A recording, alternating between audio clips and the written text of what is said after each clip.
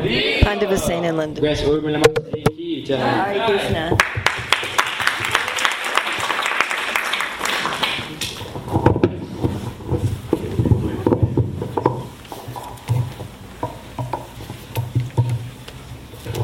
The boys are like, come on, go. Yeah, come on closer, I'm not armed. So, yeah, if you've heard about... All right, so what I was asked to talk about tonight is Krishna consciousness on trial. Or you want to give me a topic to talk about and I have to talk about that without stopping? You want to try that? Actually, when I was being trained for extemporaneous speaking, one time I was given the topic, pickles and bikinis. So I'd talk about that. So we were looking at two categories of doubts that we might have about spiritual life. One is the goal, and one is the process. So we might wonder, well, is there such a thing as spiritual life? Is there such a thing as enlightenment and love of God? Does it really exist? Maybe it's just some sort of electrical impulses in the brain. You know, maybe there isn't anything like enlightenment. Maybe this world is all there is. And material success and material goals is all there is. And the people who talk about spirituality, they're just deluding themselves. You know, that's what Marx thought, right? Religion is the opium of the people. It's just some sort of thing that when people trudge through life, they can think, wow, there'll be something at the end. So how do we know that spiritual realization, whatever you want to call it, but realizing ourself, realizing God, realizing Krishna, attaining to a state of unlimited, ever-expanding bliss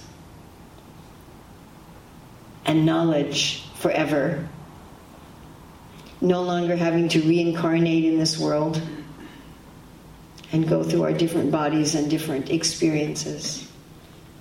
So how do we know that's real? Well, of course, how do you know anything's real? I suppose the only way you can absolutely know it's real is by experiencing it yourself. So I would give two evidences for that. First of all, there are a lot of people, maybe not a large percentage, but there's a lot of people in the history of the world who claim to have achieved enlightenment. Various levels of it, perhaps, and various flavors of it. But many of those people display the symptoms of spiritual perfection that's described in the scriptures.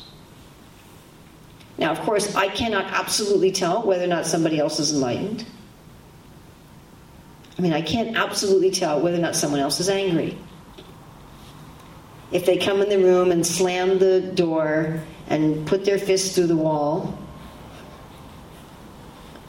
you know, and throw their books on the floor and start yelling and screaming and get red in the face and jumping up and down, I can pretty much safely assume that they're angry, but, you know, they might not be.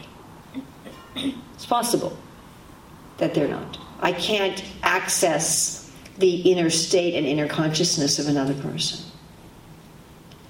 So I can't say that I know for sure that other people have attained spiritual perfection.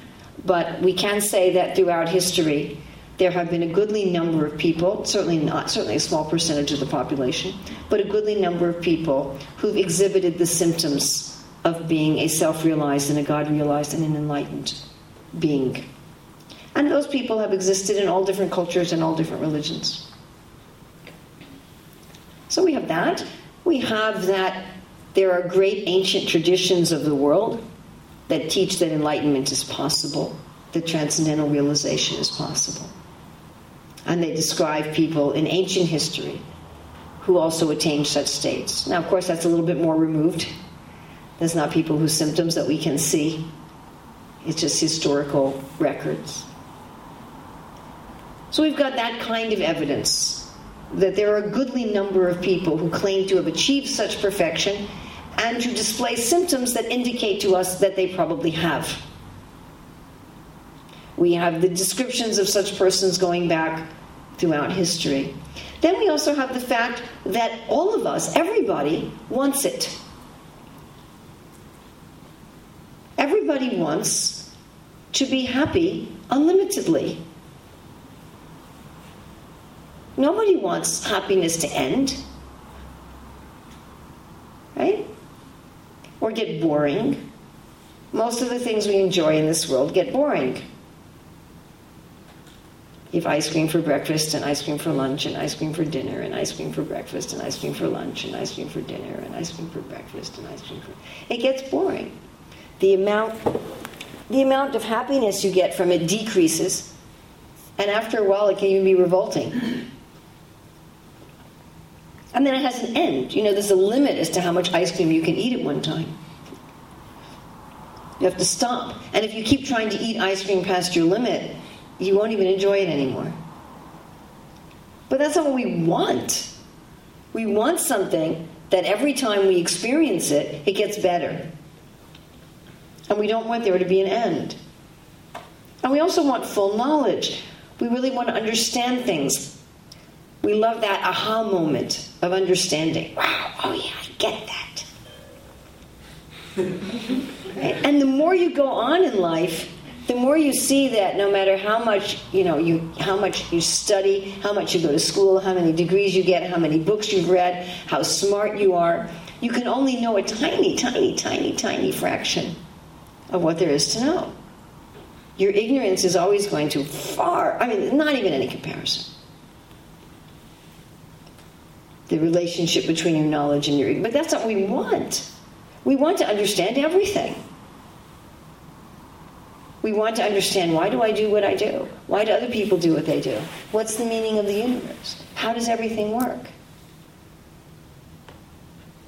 And we also want to be really fully alive. We don't want to just live. We want to live a life of vitality and health and youthfulness.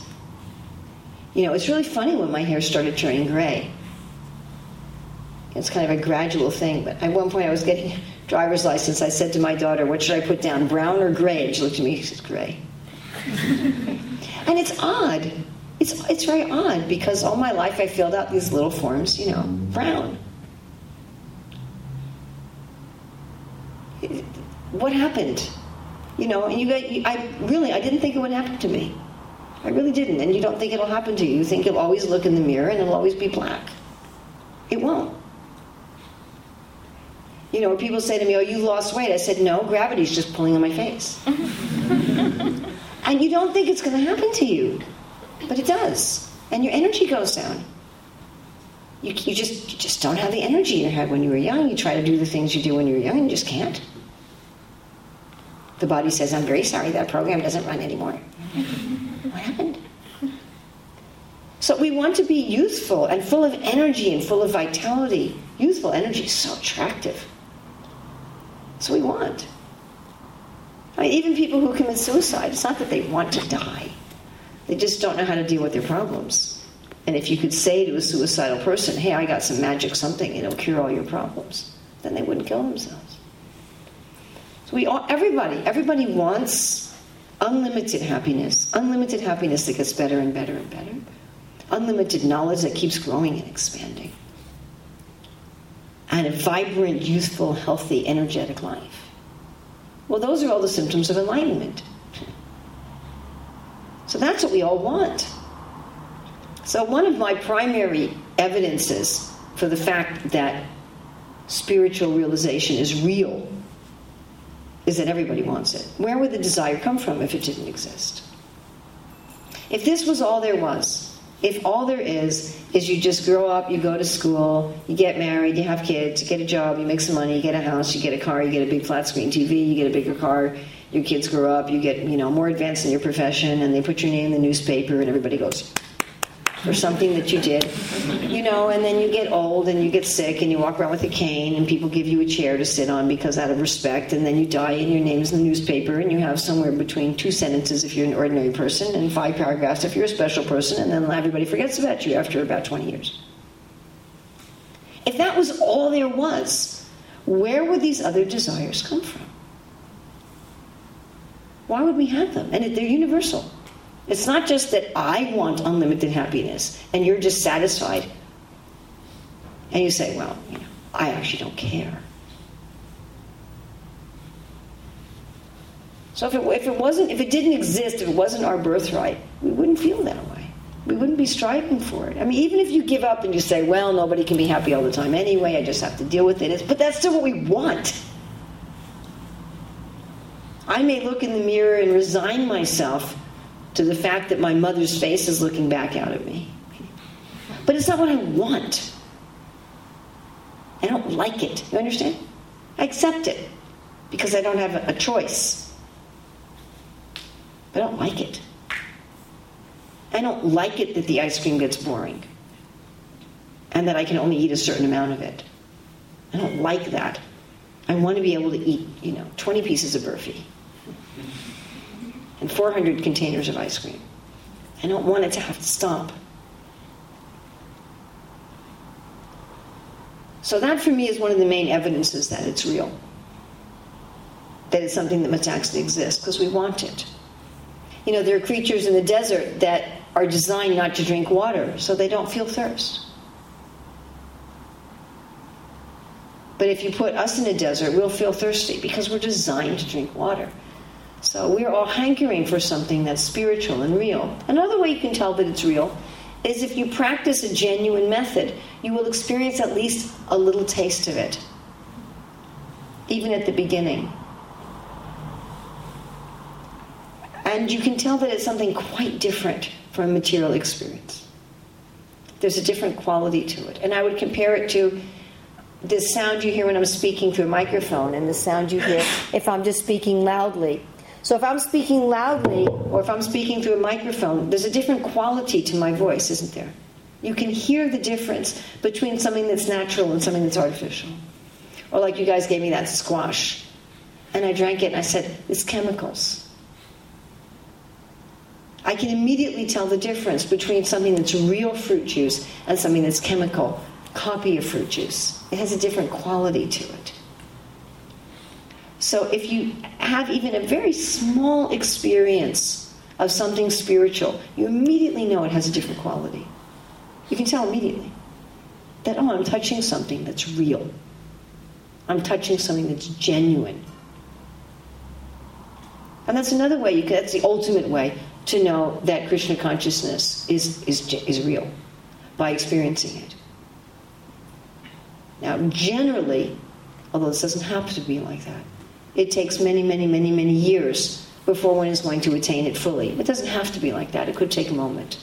It doesn't usually take a moment for various reasons. But at least even in the beginning, you can have some genuine experiences. All right, is it worthwhile? Why should we bother? Even if it's real, is it worth it? I mean, there's all kinds of cool things in this world that are real, but they're not worth it. Like I just read that, who was he? Some big movie producer or director who just went down in the Mariana Trench. You know the Mariana Trench is? It's the lowest spot on Earth. It's in the Pacific Ocean. So he just had someone design this special submarine. He had to be all cramped up inside of it. And it goes down in the Mariana Trench. So the guy's filthy rich. So I don't know how much it cost him, but I'm sure that it was a lot of money. So you could say, is it worth it, even if it's a really cool experience? Is it worthwhile? Because, honestly, attaining Krishna consciousness is not easy. The process itself is very easy to understand. It's very simple.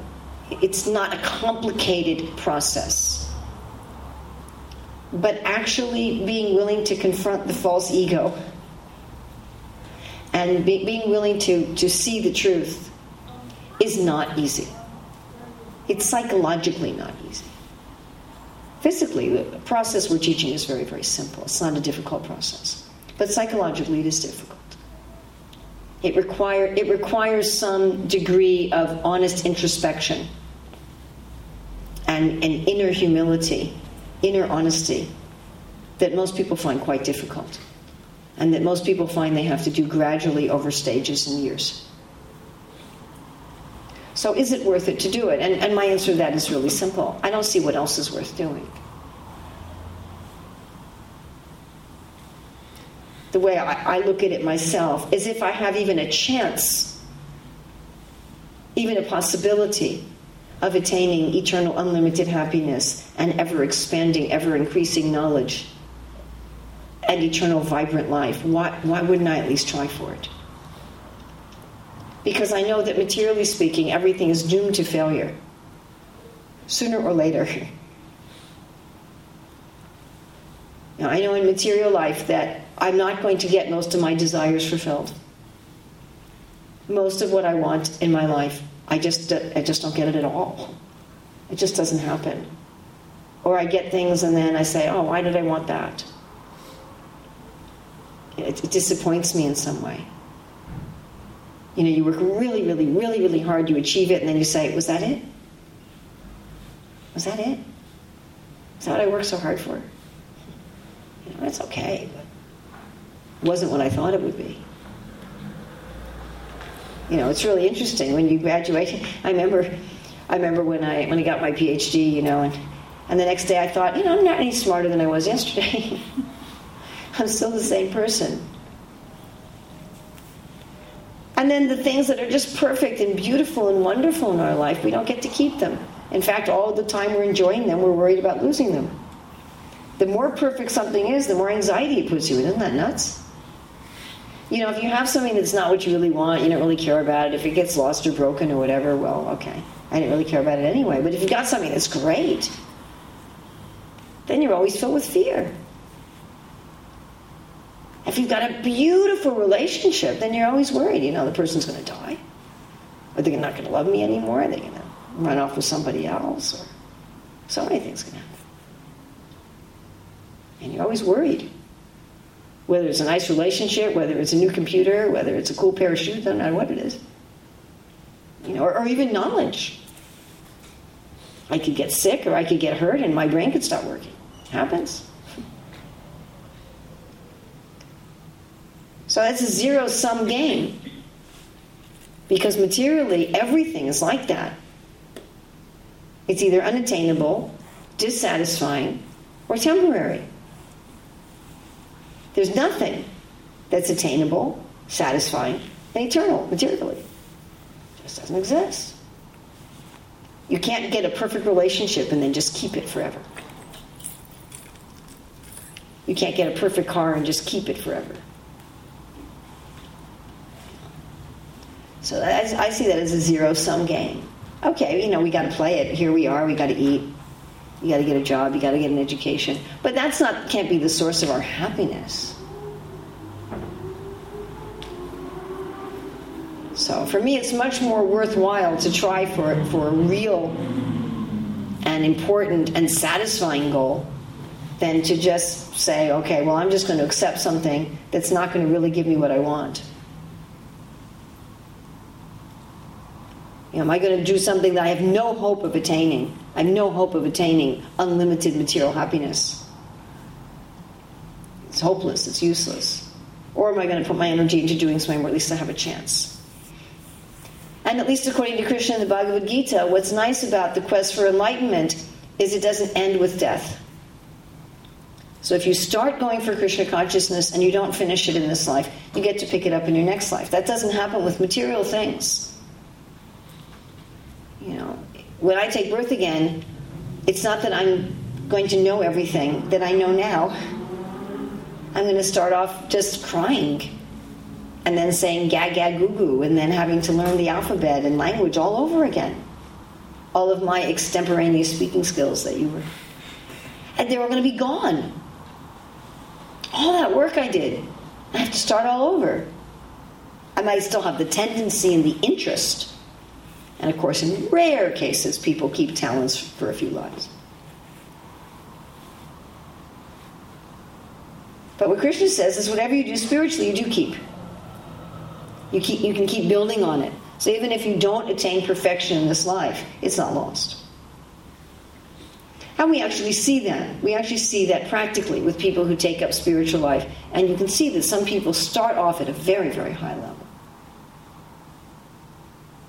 For some people, attaining perfection is a very quick and easy thing because they were practically there in another life.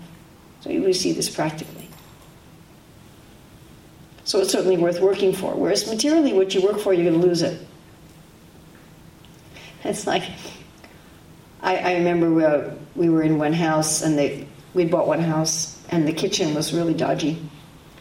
And I had asked my husband to replace the countertop in the kitchen. Well, I went to the wedding of a friend's daughter. And when I came back, he'd gotten so enthusiastic, he'd gutted the whole kitchen. I just came back, it was just a hole in the room. And I remember we got in a big argument about what color to paint the wall. And it was a very, very small kitchen. And most of it was covered with wall cabinets, so there was only a little tiny piece of wall visible anyway.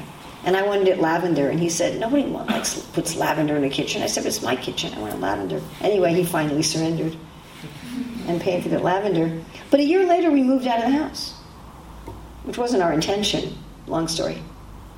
Wasn't our plan. We expected to live there for like 30 more years. We moved a year later, and then I thought, what a stupid thing to fight about. It doesn't matter, you don't get to keep it. Put all this effort into something, and all this concern about it, and all this attachment to it, and you don't get to keep it. And the next house we moved in, I said, just paint everything whatever you want. It doesn't matter. I remember we had one person working on the house, and he said, what color do you want the kitchen tiles? I said, anything but white. So what did he do? He put in white. Seriously. But at that point I thought, it doesn't matter. It just doesn't matter. We're just here temporarily. It really doesn't make that much difference. So everything's ultimately like that. All right, now another doubt we might have about the goal is, well, okay, so we can say generally that spirituality is the goal, but what about what the Hare Krishna movement is teaching as the top spiritual goal? Love for Krishna in Goloka Vrindavan. Is that really the top goal? Or maybe there's something higher than that. Maybe merging into the white light is higher. Maybe worshiping Shiva is higher. Maybe worshiping Jesus is higher. I mean, how do we know? I mean, look, there's so many religions and so many spiritual paths, and they're all saying that spiritual perfection is the greatest thing, but they all have a different version of spiritual perfection. They all describe it differently. So how do we know what's the highest? Well, first of all, even if you end up in something that's not the highest, spiritual perfection is dynamic. It's not static. So you can still keep going on. If you end up coming to Krishna consciousness and you find out there was something higher after you achieve it, it's not that you're stuck. It's not that, okay, now I can't attain a higher state of existence. So you don't have to worry that you're going to buy into something, and if actually it's not true, if really Durga's higher, or if really merging into the Brahman is higher, then you're out of luck. No, you can still do that. You don't close the doors on your options. And this is true with all the religions of the world also. That anyone who attains spiritual perfection in the ultimate issue can also move to a higher platform. So I understand that Krishna consciousness is the highest thing for two reasons. First of all, from the scriptures. Of course, you can say, well, other people have other scriptures that say other things. But also just from a logical point of view. I mean, if you examine the perfections that are being taught in different religious systems and different spiritual systems, and you compare them logically, I think you will come to the conclusion that love of God, and love specifically of God in his form of Krishna and Vrindavan, is the highest. Now there's also a personal feeling. So some people in their perfected state would rather be with Ramachandra or rather be with Narayan. And in a sense, for those individuals, that's the highest thing. And even with Krishna, there's different ways of being with Krishna in perfection. And each of those ways is the highest for that individual. So really, the Krishna consciousness movement, in one sense, we're teaching a certain absolute as the highest. In another sense, we're saying there's gradations of what's the highest. There's differences in what's the highest for the individual. That each individual also has their own very personal, very individual highest perfection, which in the ultimate sense is actually different from that of anybody else. That the individual relationship that each of us can have with Krishna is exactly that. It is an individual relationship. And the nature of it is going to be different for each of us. At the same time, we can say, yes, there is an ultimate, highest pinnacle of spiritual perfection. And why would I say logically that I personally see it's the highest, in addition to the fact that it's stated in the scriptures? Because it's the most intimate. It has the most room for happiness, the most room for individual and personal expression. It's the most charming. It just has the greatest range of activity and feeling and existence of all the different types of perfection. But we also do teach in the Hare Krishna movement that there are different levels and types of perfection, even besides Krishna Prema. We don't advise merging with the light of the Brahman, but it is a type of spiritual perfection. Another type of spiritual perfection is realizing the Lord in the heart. Another is going into the kingdom of Narayan. Another is going to the kingdom of Ramchandra, and then going into the various spiritual abodes of Krishna, Dwarka, Mathura, Vrindavan, different relationships with Krishna. So all of these are all spiritually perfect. So we're not teaching, okay, everybody has to do exactly this.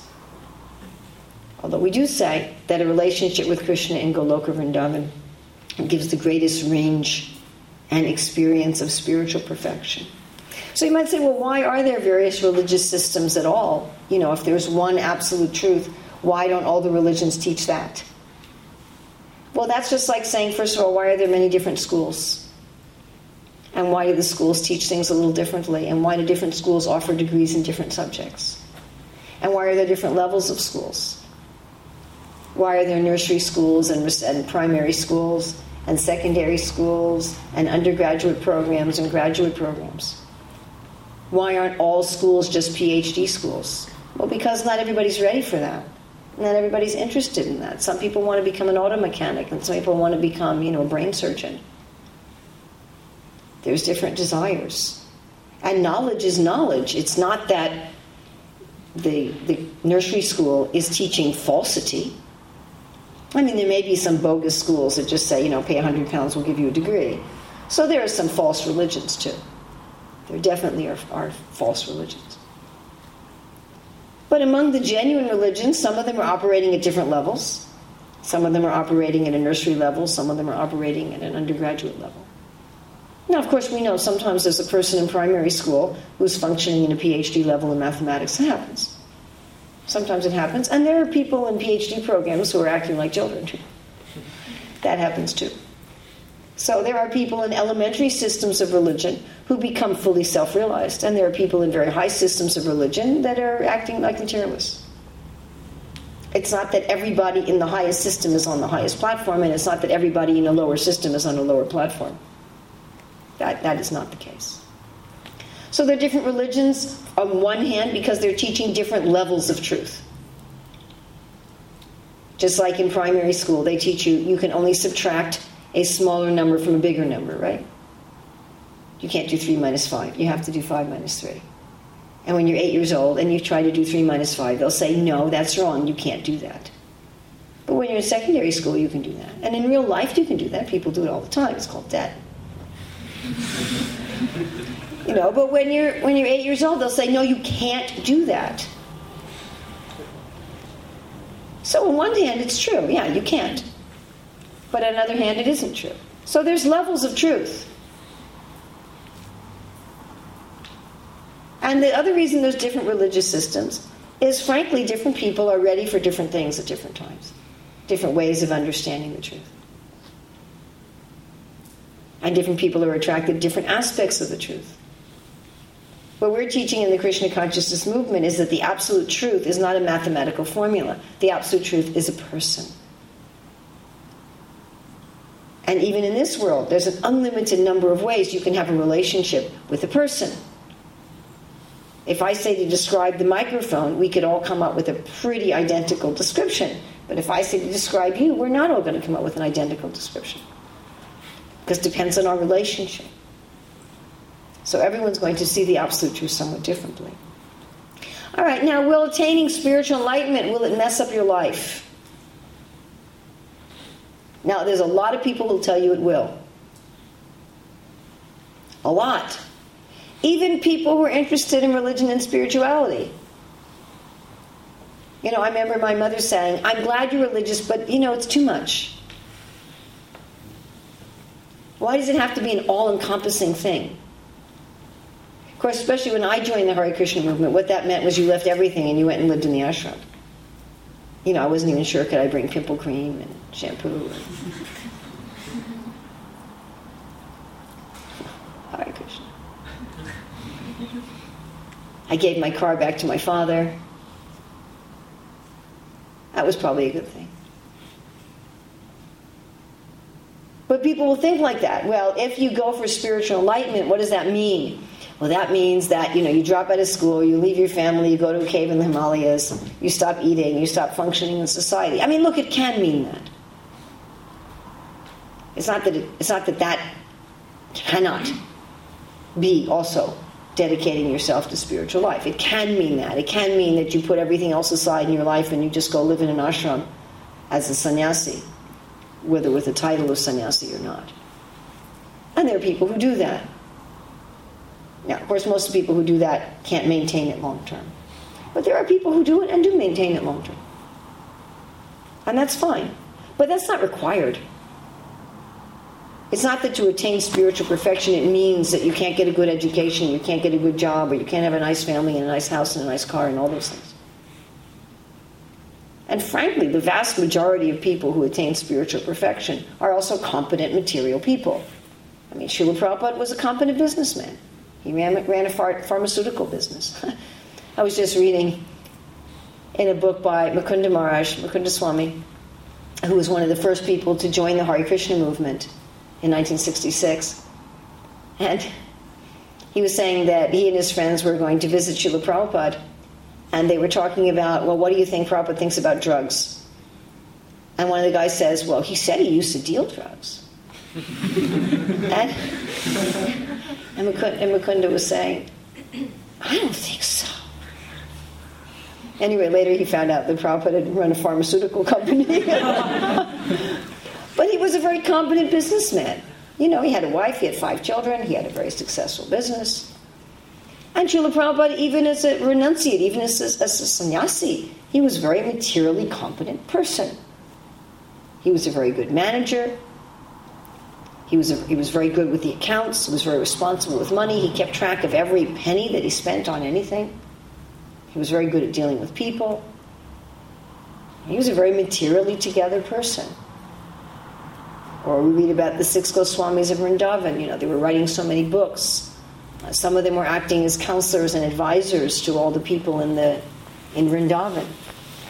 So generally speaking, even people who attain spiritual perfection, they don't become materially incompetent. There are some people who attain enlightenment and just shut out the world and have nothing to do with the world and appear to the world almost as mad. That is true, but that's an exception. We could talk about why do some people do that, but that's another discussion. But factually, becoming enlightened should make you more competent because it clears your vision. It lets you see things as they are. It lets you see things in truth. We all have so many decisions we want to make in our lives, and we never know the results of our decisions. Should I study this thing or that thing? Well, I don't know what will happen if I study this thing or that thing. You can go to your advisor and say, well, if I study this, will I get a good job? But they can't promise you that. I mean, we don't know if we get in a car, we're going to be in an accident. We don't know what the results of our decisions are going to be. And it's so weird. Just the other day, I ended up meeting some very old and dear friends of mine at Govinda's restaurant in Soho. And if I had come downstairs 2 minutes later, I would have missed them. And what were the series of events that lead me to come downstairs exactly when I came downstairs? I mean, how do I know what decisions I'm making in my life are important and what are not important? I might think, well, where I go to school and what I study and who I marry and where I live, those are the really big decisions. But maybe the really big decision is whether I get in the car 5 minutes now or 5 minutes later.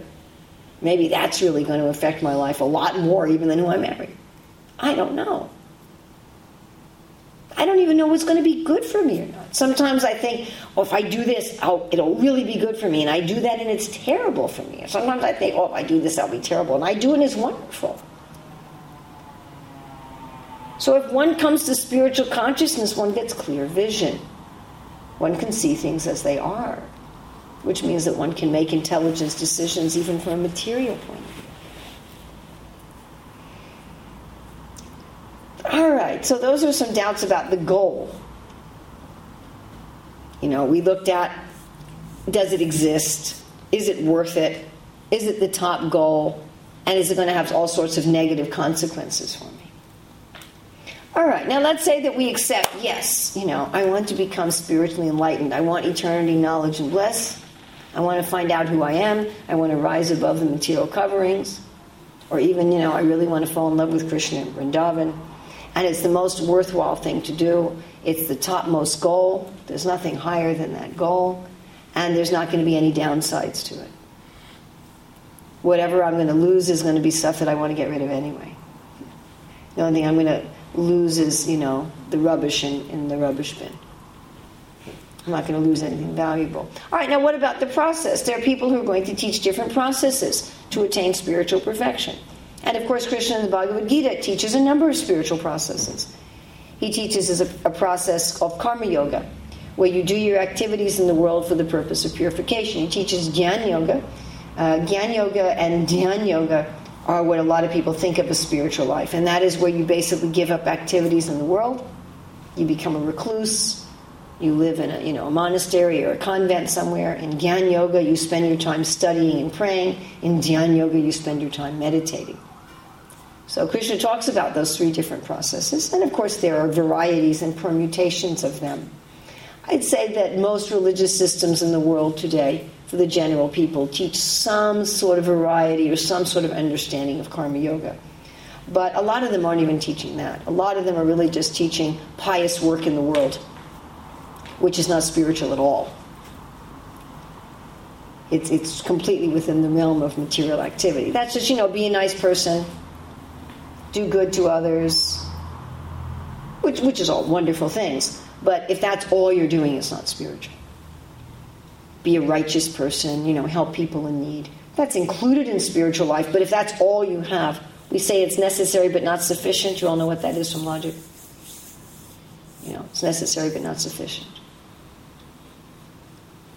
So, if you're going to be dressed, you have to wear a shirt, but that's not enough. So something like that. Necessary but not sufficient. So why is bhakti the best process? And we would say bhakti is the best process because it gets to the root of the whole situation immediately. Whereas these other processes are getting to it slowly and indirectly. They work, they're genuine processes. We're not saying that bhakti is the only genuine process. Karma Yoga, Jnana Yoga, and Dhyan Yoga, and the different ways they're presented and the different varieties of those are all genuine processes to attain spiritual perfection.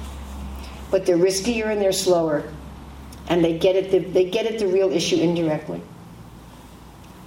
The real issue is that I'm seeing myself as separate from Krishna, even though I'm not separate from Krishna. I'm seeing an illusion. I'm seeing things that are different from what they really are. And I want to change my consciousness to see that actually I'm part of Krishna. I'm not part of Krishna in the sense that I am him.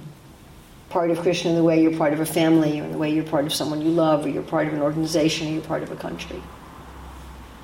And I'm part of Krishna, and my real place is having my relationship with Krishna. And you're going right there. You're going right to my relationship with Krishna, going right to meditating on Krishna.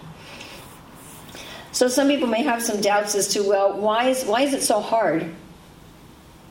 Why does Bhakti Yoga seems to be so difficult? If it's the easiest, fastest, most natural process, why is there some struggle? And the reason there's some struggle is because we've gotten ourselves into an unnatural position. Just like if someone's a drug addict or an alcoholic, it's a struggle, or even addicted to cigarettes or something. It's difficult to give up the habit. So if you've never become addicted to something, it's not difficult to go without it. I've never, thankfully, been addicted to anything. So I don't have a problem. I don't wake up in the morning saying, where's my cigarette? Where's my drink? Where's my drugs? It's easy for me to go without those things because I never had any kind of attachment to them. You understand? They don't even think about it. But once somebody develops an attachment to something, the process of giving it up generally, not always, but generally, is difficult. So what's difficult is that I've started to rely on this thing for my sense of identity and my sense of happiness. And I'm afraid to give it up. Even if it's causing me suffering. I think all of us have some sort of bad habits or some sort of behaviors that we know are not good for us and we know they hurt us, but we become habituated to it. And we're afraid to give it up. We're afraid if we give it up, there'll be a hole in our life. And I'm sure we've also had experience that sometimes when we give those things up, we're like, wow, that's so nice. Why did it take so long to do that? Why was I resisting it so much? So that's really what bhakti is about. In the beginning of bhakti, it's about getting rid of stuff. And once you've gotten rid of enough stuff, your focus becomes more on becoming attached to Krishna. Of course, even in the beginning, the reason we get rid of stuff is out of attachment to Krishna. But if you think of it like, let's say you had a guest room in your house that you hadn't cleaned for a long time, and someone you really liked and really care about was coming to visit, and you were going to put them in that room. So you were cleaning the room because you wanted to make a place for them. You weren't cleaning the room for the sake of cleaning the room. Things like karma yoga, jnana yoga, dhyana yoga, you're cleaning the room for the sake of cleaning the room. Bhakti yoga, you're cleaning the room for the sake of your relationship with Krishna. So you're cleaning the room because you want to make your guests happy. But if the room's really filthy, then in the beginning, you're probably just focusing on getting rid of the filth. And at a certain point, as you start seeing more and more of the room, then you sort of shift, isn't it? So it becomes, at first it's kind of difficult. You look at this real filthy room and you might feel a little overwhelmed. Right? And even though you've done a lot, there's still a lot more to do and it can be discouraging. But once you get to a certain point, whatever it is, you're half done or you're 3/4 done, and you can really start seeing what it's going to look like when it's finished. And pretty soon your guest is going to come. And they're starting to call you and say, I'm just a few blocks away. The nature of the work starts to change. So bhakti is happiness from the beginning, because we're thinking from the beginning that Krishna's coming. And from the beginning he calls us occasionally and says, I'm on the way. We get some response from him, even in the beginning, at least periodically. But it is hard also.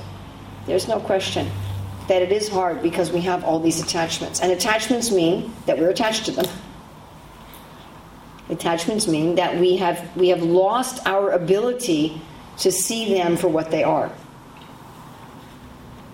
I'm sure we all know, with our friends and family members, what sort of foolish things they're attached to that they'd be much happier if they stopped doing, or if they changed. Whatever it may be. A way of dealing with other people, a way of managing their life, I'm sure. Anyone we know well, we can look at them and say, wow, if they would only make this little change, how much happier they'd be. And we often find the person is very resistant, isn't it? Sometimes you can't even talk to them about it at all. Sometimes you can't even bring it up. Why? Because they're attached. So we all have those things. It's the same for us, that our friends and family members and people that we love, they look at us and they say, wow, if only this person would make this little change, they'd be so much happier. So the reason that bhakti is hard in the beginning is we're dealing with attachments that we're not seeing honestly. We're not seeing ourselves honestly. We're not seeing our attachments honestly. And generally, not always, doesn't have to be, but generally it takes a while of practicing bhakti before one's willing to look at oneself honestly and say, what do I need this thing for? And by this thing, I don't necessarily mean a thing. I may mean just pride, or greed, or lust. I don't necessarily mean you have to get rid of your car. You follow? You have to get rid of that pair of shoes you really like. The things that we really need to get rid of are things like envy and greed and pride and lust, which in the beginning of bhakti we don't even know that we have, usually. And as you practice bhakti, the vision clears and you go, ooh, what am I holding on to here? If I really like Krishna, I think I better get rid of this. It stinks. But that's why it's hard in the beginning. And if we're willing to face our attachments, if we're willing to deal with them honestly, then bhakti goes quite quickly. And the main way of being willing to do that is focusing on how wonderful Krishna is. Focusing on the goal, not focusing on the cleaning job. How do you get through school? You focus on the goal, isn't it? If you focus on, I got to study for this exam, then you don't want to do it. But you're saying, okay, I'm doing this for what's my purpose? And some people are saying, well, why do people give up on bhakti? And I think there's many reasons why people give up. Of course, whatever you do is there eternally. One reason people give up is early on in the cleaning out process, they just go, I can't do it, it's too much. Now, you can do it, and it's not too much, but sometimes one might think like that in the beginning of a big job. Another reason might be a lot of materialistic association. If you're hanging around a lot with materialistic people and listening a lot to materialistic propaganda, it's not so much that we'll change our mind from a logical or experiential point of view, but the modern materialistic society is set up in such a way that if you're interested in spiritual life, you feel like an outcast and you feel like a fool. The propaganda is people who are into spiritual life, they're weird. There's something wrong with them. And we all want to be socially accepted. So if we hang around a lot with materialistic people, if we read and hear and see a lot of materialistic things, then even though we have very real spiritual experiences, and even though intellectually we know that spiritual life is true, our need to fit in with other people may trump that. So therefore, if you want to stay in bhakti, one needs to have some association of people who encourage you. And someone else asked, well, why is the process gradual? I think I already talked about that. The process can be very, very fast if you're willing to look at the truth and deal with it. It can be a very fast thing. But generally, our willingness to see the truth and deal with it is a very slow process. That's what it's like for most of us. And I think if we can admit that and say, I'm not really comfortable facing everything in myself now, then just kind of accept that. That, well, if I'm not going to be comfortable with it, then Krishna's going to take me at the level at which I'm comfortable. You can always ask Krishna, take me as fast as I can handle blissfully and happily. I would not suggest you ask Krishna to accelerate it absolutely. And most of us have done this, by the way, so I speak from experience. But I would not suggest you go to Krishna and say, okay, Krishna, I just want spiritual perfection and pure devotion immediately. I don't want anything else. What he'll do is he'll say, oh, really?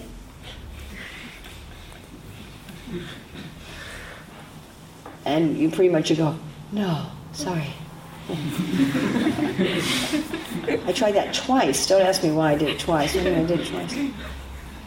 Now, you want to get to the point that you'll actually be able to say that, honestly. You want to get to the point that you go to Krishna and say, Krishna, all I want is spiritual perfection. I don't care what the cost is.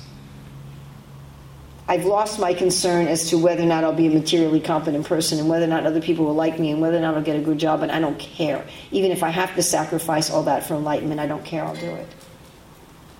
To the point that you really can say that honestly. Of course, you're not going to be asked to make that kind of a sacrifice, most likely. But if you want to accelerate the process, you can ask Krishna. You can say, take me on as fast a ride as I can handle. And then he'll see if you mean it. And if you mean it, then it'll go like that. If you take it as an adventure. You ever been on a really fast ride of any kind? Anybody here ever been on a really fast ride of any kind? It could be fun, right? That's a little scary. But it's fun, right?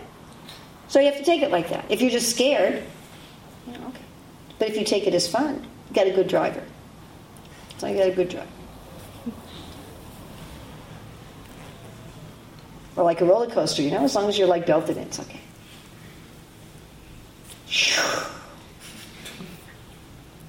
So if you want to accelerate the process of bhakti, you can.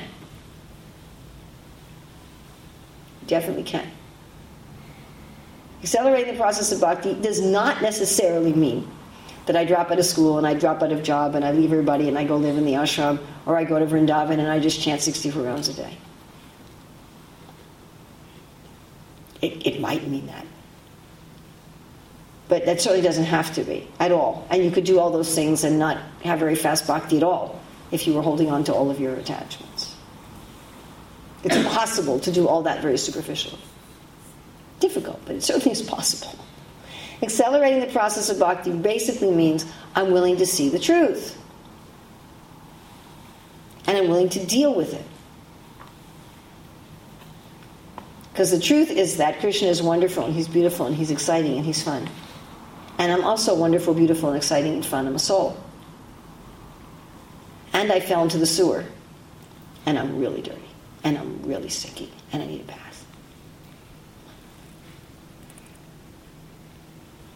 So if we're willing to see that without shame and guilt and angst, which all come from pride anyway, then you can go very fast.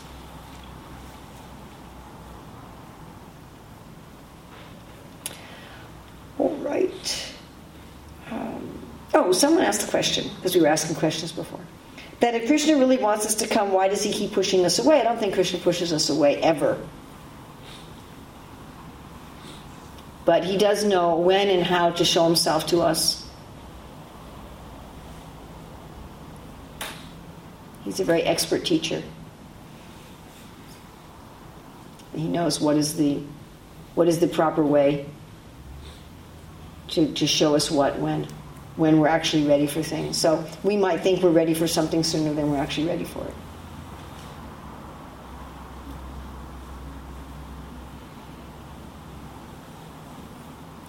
All right, I hope this was interesting. Okay, any comments, questions, discussions? As soon as my ride comes, I'm going. I can take any questions or discussions until my ride comes. Yes? I had a quick question regarding to, the scenario that you're giving. For example, if you're cleaning up a filthy room, you should focus on sort of the end goal that, you're getting somebody coming in. How do you provide the kind of like motivation if you're carrying on this process, even though you're looking forward to some wonderful thing at the end, but sometimes you hit sort of like an end or something? How do you pick yourself up, to carry yourself forward with it? So good friends who are helping, call your friends over. Put on some music you like and call your friends over. So you should do bhakti in the association of other devotees. And with the focus on it's very nice to focus on the mission of Sri Chaitanya Mahaprabhu and Srila Prabhupada. Not just to focus on my own cleaning business. I'm cleaning as part of the mission. Not to make it just self-centered. And then it's almost, not entirely, but it's almost just something that happens more or less automatically. If you've got a big project going on, if there's some big event, and you may be working really hard, but because you're excited about the event and you're with other people and there's a celebration, it doesn't feel like that. So if you're very absorbed in the preaching mission, and you're very absorbed in helping to spread Krishna consciousness and helping Srila Prabhupada with his mission, then your own personal, internal advancement is just sort of part of that. And have good friends. And what is our cleaning process? Our cleaning process is dancing and singing and delicious food and fascinating books of philosophy and times of sitting down and having quiet meditation and taking some time away from the hubbub and the stress and and just being with Krishna and his name. We don't do things like wear hair shirts and put rocks in our shoes and just live on Ganga water. So when it's part of that process, there are some times when you'll see stuff in the heart and you go, oh, wow. And you may even cry. But that's not a bad thing. Even for couples. It's not a bad thing. Not a bad thing to cry to Krishna and say, Krishna, wow, what did I do? But it's generally, it's in the context of something very joyful.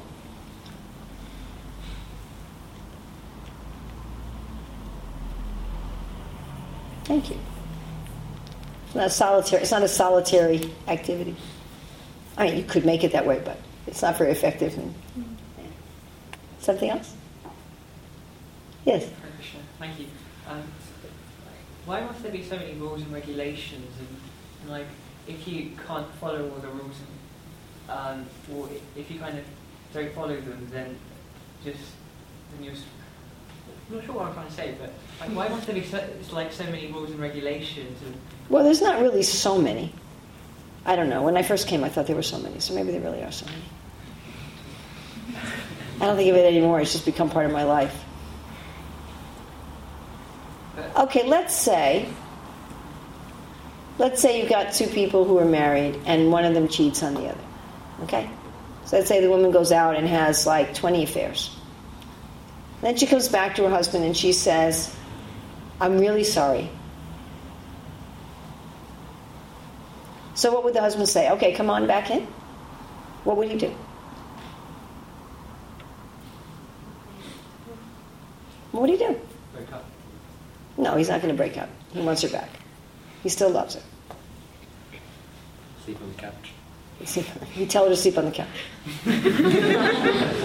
Do you think he'd give her some rules to follow to prove that she was sorry? Right?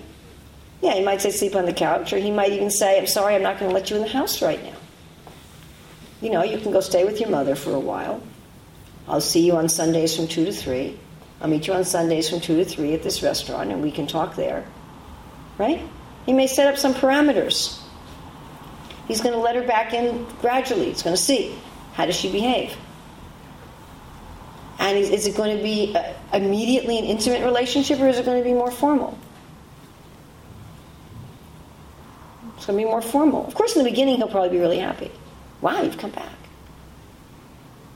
In the beginning of Krishna consciousness, Krishna gets very happy. And often when people first take up Krishna consciousness, they get strong experiences, strong spiritual experiences. And then Krishna says, okay, let's see. If you really want your relationship back, this is what you have to do. I'm dealing in my life with this one girl who told me she wanted to be my friend and told me she wanted to help me with things, and she very much misused her dealings with me. And I told her over a long period of time, this is the way I want to be treated. This is the way I want to be respected. I don't want you calling me at this time of the day. I don't want you coming by at this time of the day. If you try to contact me and I tell you I'm busy, then I want you to stop. I don't want you to keep, don't keep trying to chat with me over the computer if I'm busy. So what I thought were very simple things. And she wouldn't respect it. She just wouldn't respect it. So finally, I had to just kind of cut things. But I said, okay, if you want to deal with me, and I started giving her rules. You understand? I said, if you want to have any dealings with me, you're going to have to do this, and this, and this, and this, and this. And what happened, and then she would break that. It was a recurring thing, and she would break it. And every time she broke it, I would move back.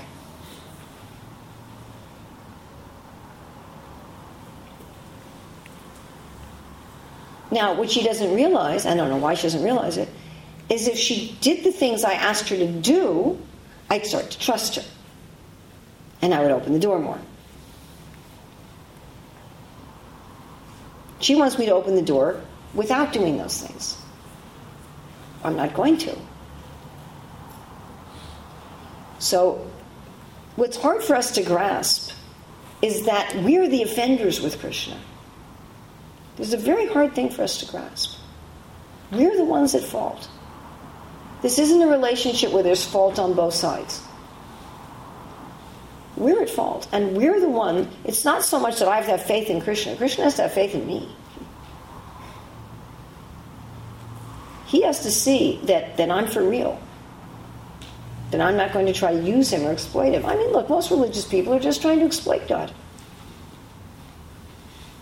Okay, God, I want this, and I want this, and I want this, and I want this. Give me a good grade on my exam, and cure my aunt's cancer, and give me a lot of money, and...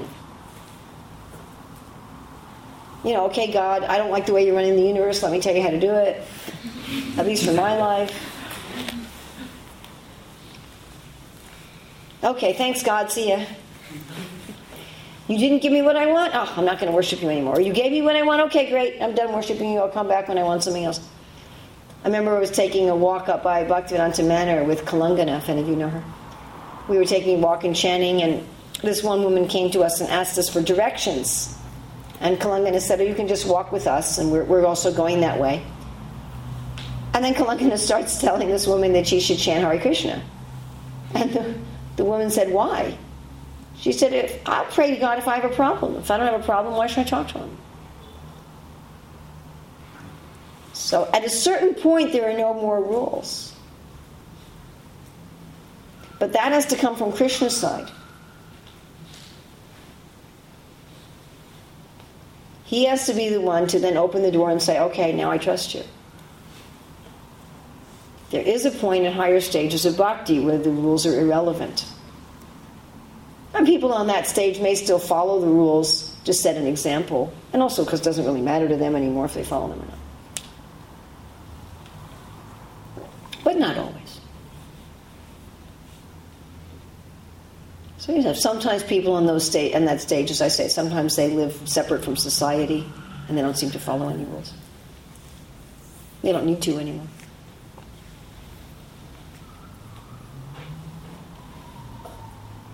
But usually they still follow the rules, just it doesn't feel like following the rules to them anymore. They're not experiencing them that way.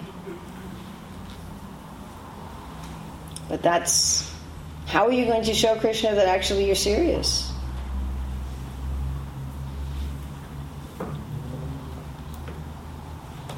Just with some emotional display?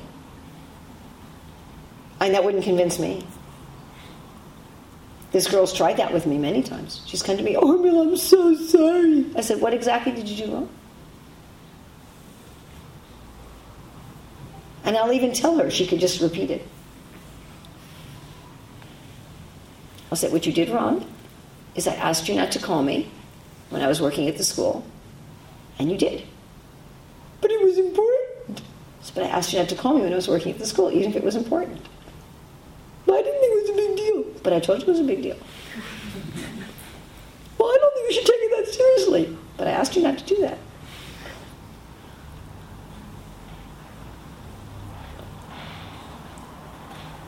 You understand? So I don't just want the, I'm so sorry.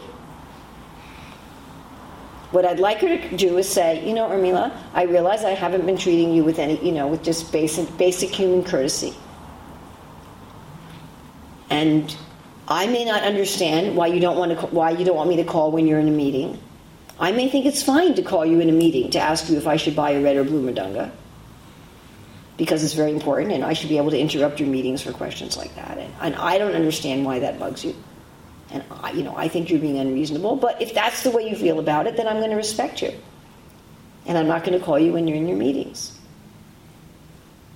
And I realized that my calling you when you were in your meetings was showing a lack of consideration for you as a person, a lack of respect for you as a person, so you couldn't trust me. Do you follow? That's what I want her to say. And I want her to say, from now on, I'm not going to call you when you're in your meetings. And I'll do that, as long as you want.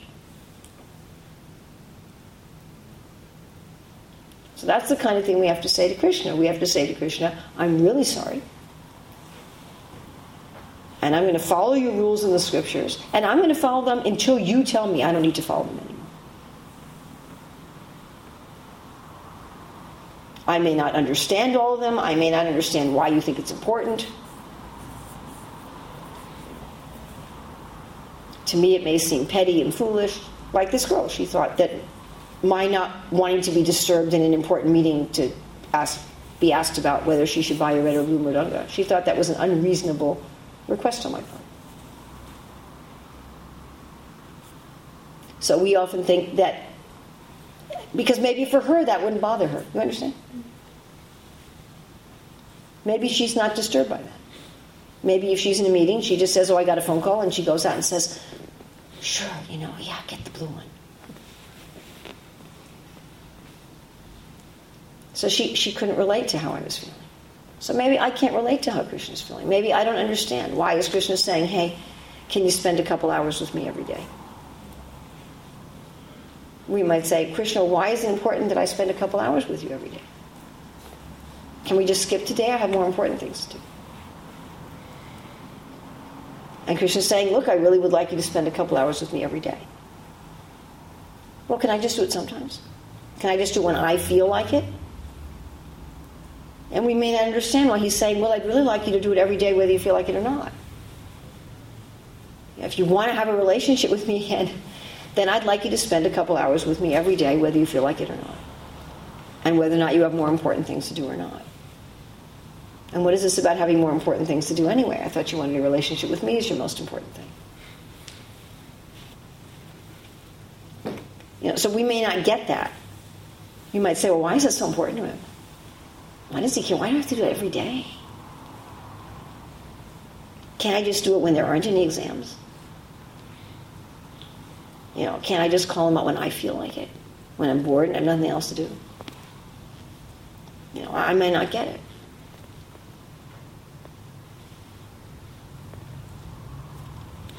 But that's respect.